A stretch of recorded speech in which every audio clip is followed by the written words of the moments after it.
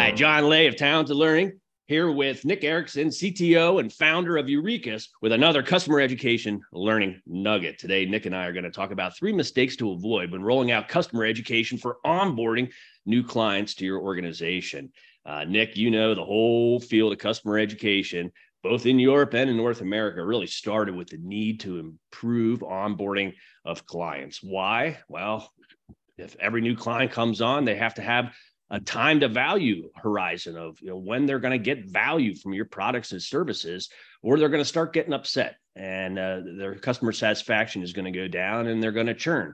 And so organizations focus a lot of time, money, and effort on the onboarding process to get clients happy and to reduce that churn, because churn is just such a wasteful business cost, an unnecessary business cost to try to find a new customer when you can just take a customer that you've already spent earlier on in the sales cycle, in the pre-sales cycle, attracting to your organization. You want to make that process as streamlined as possible. But there's no one right way to do it, and there's a lot of wrong ways to do it.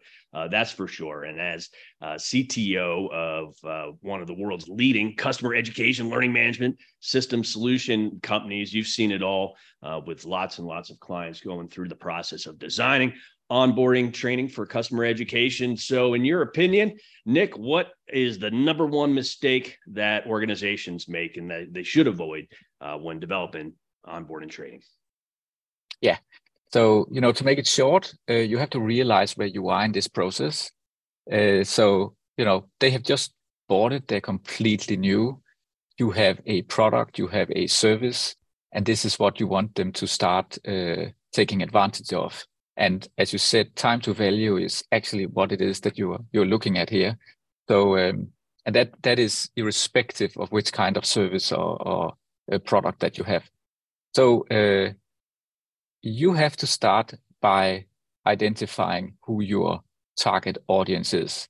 And the most important thing here is that you profile them. Because once you profile them, and just as an example, is it somebody who has been doing this, lots of times before?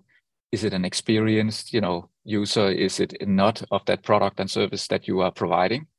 Then you can start to identify what it is that actually means. What would that success look like for that particular person? So is it totally, Adam and Eva stuff that you need to take people through? Or is it an experienced person who just needs to know what the, specifics are around this particular product? And once you profile users, you will be able to deliver different content to them that makes it relevant to them to reach that first stage of success. That is when they can start using your product and service.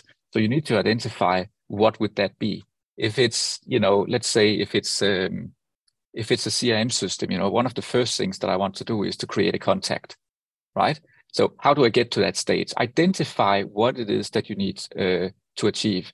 If it is an analyzer, a product that you're using in a hospital, and I am a medical assistant, what is it that I need to know to be able to operate this? What are the most common things? You are not trying to give them everything at once, and you are trying to give them, specific content to where I am right now as a person. But that is important. And for you to achieve this, you will have to reach into your organization and find the subject matter experts that would be perhaps using other ways of training or introducing people to different concepts, but of course not at the same scale as you would be able to do that when you're doing a customer education journey like this. Perhaps you have some comments on this one, John, as well. Yeah, you're hitting on something that's true to my heart here with the concept of really adaptive learning, personalized learning. And so what I've seen organizations do is just take too much of a cookie cutter approach for onboarding training. They create one big onboarding path and they expect, customers of any flavors to be able to do that. But what I see the smartest organizations do is take an advantage of technology in this process and making that learning adaptive and personalized. So based on skills and competencies that that this learner has or doesn't have, based on things like pre-tests or how they're using the product, to be able to change that learning path, to make it shorter, to make it more direct of what they're trying to achieve to get to that measurable result. And so, if I look back 10 years ago, I would say that 99% of onboarding paths were the same. And when I look at today in the modern customer education world, it wouldn't be uncommon to have, 20 different paths through the same content based on those things that I mentioned with the learner. So I think making that more adaptive and more short is my best advice, because no matter what we think as education experts, people don't want to waste their time going through education unless,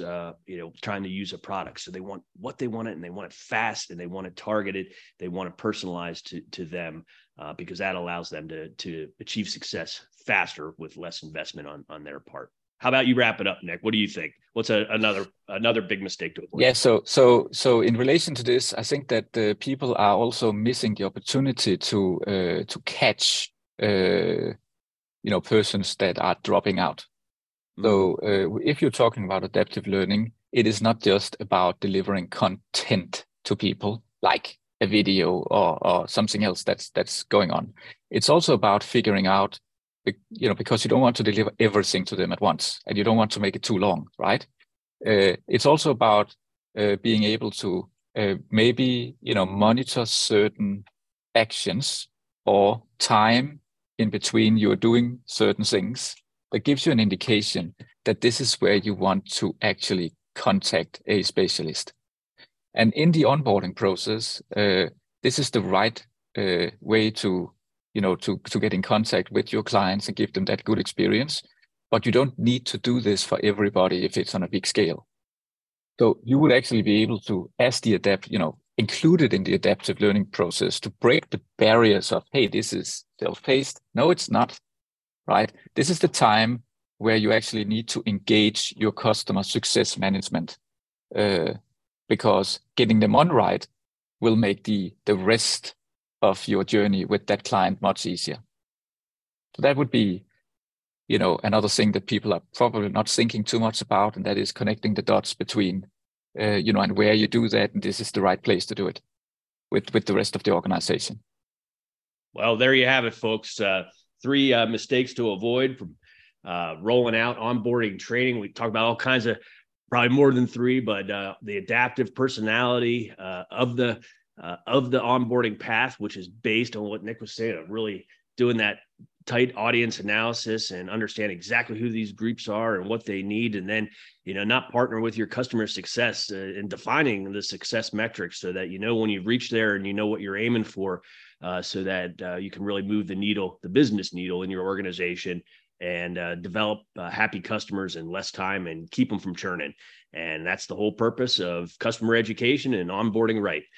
There you have it. There's another customer education learning nugget, and we hope to see you on the next. Nick Erickson, CTO and founder of customer education LMS company Eureka's. Thanks for joining us today. We'll see you on the next.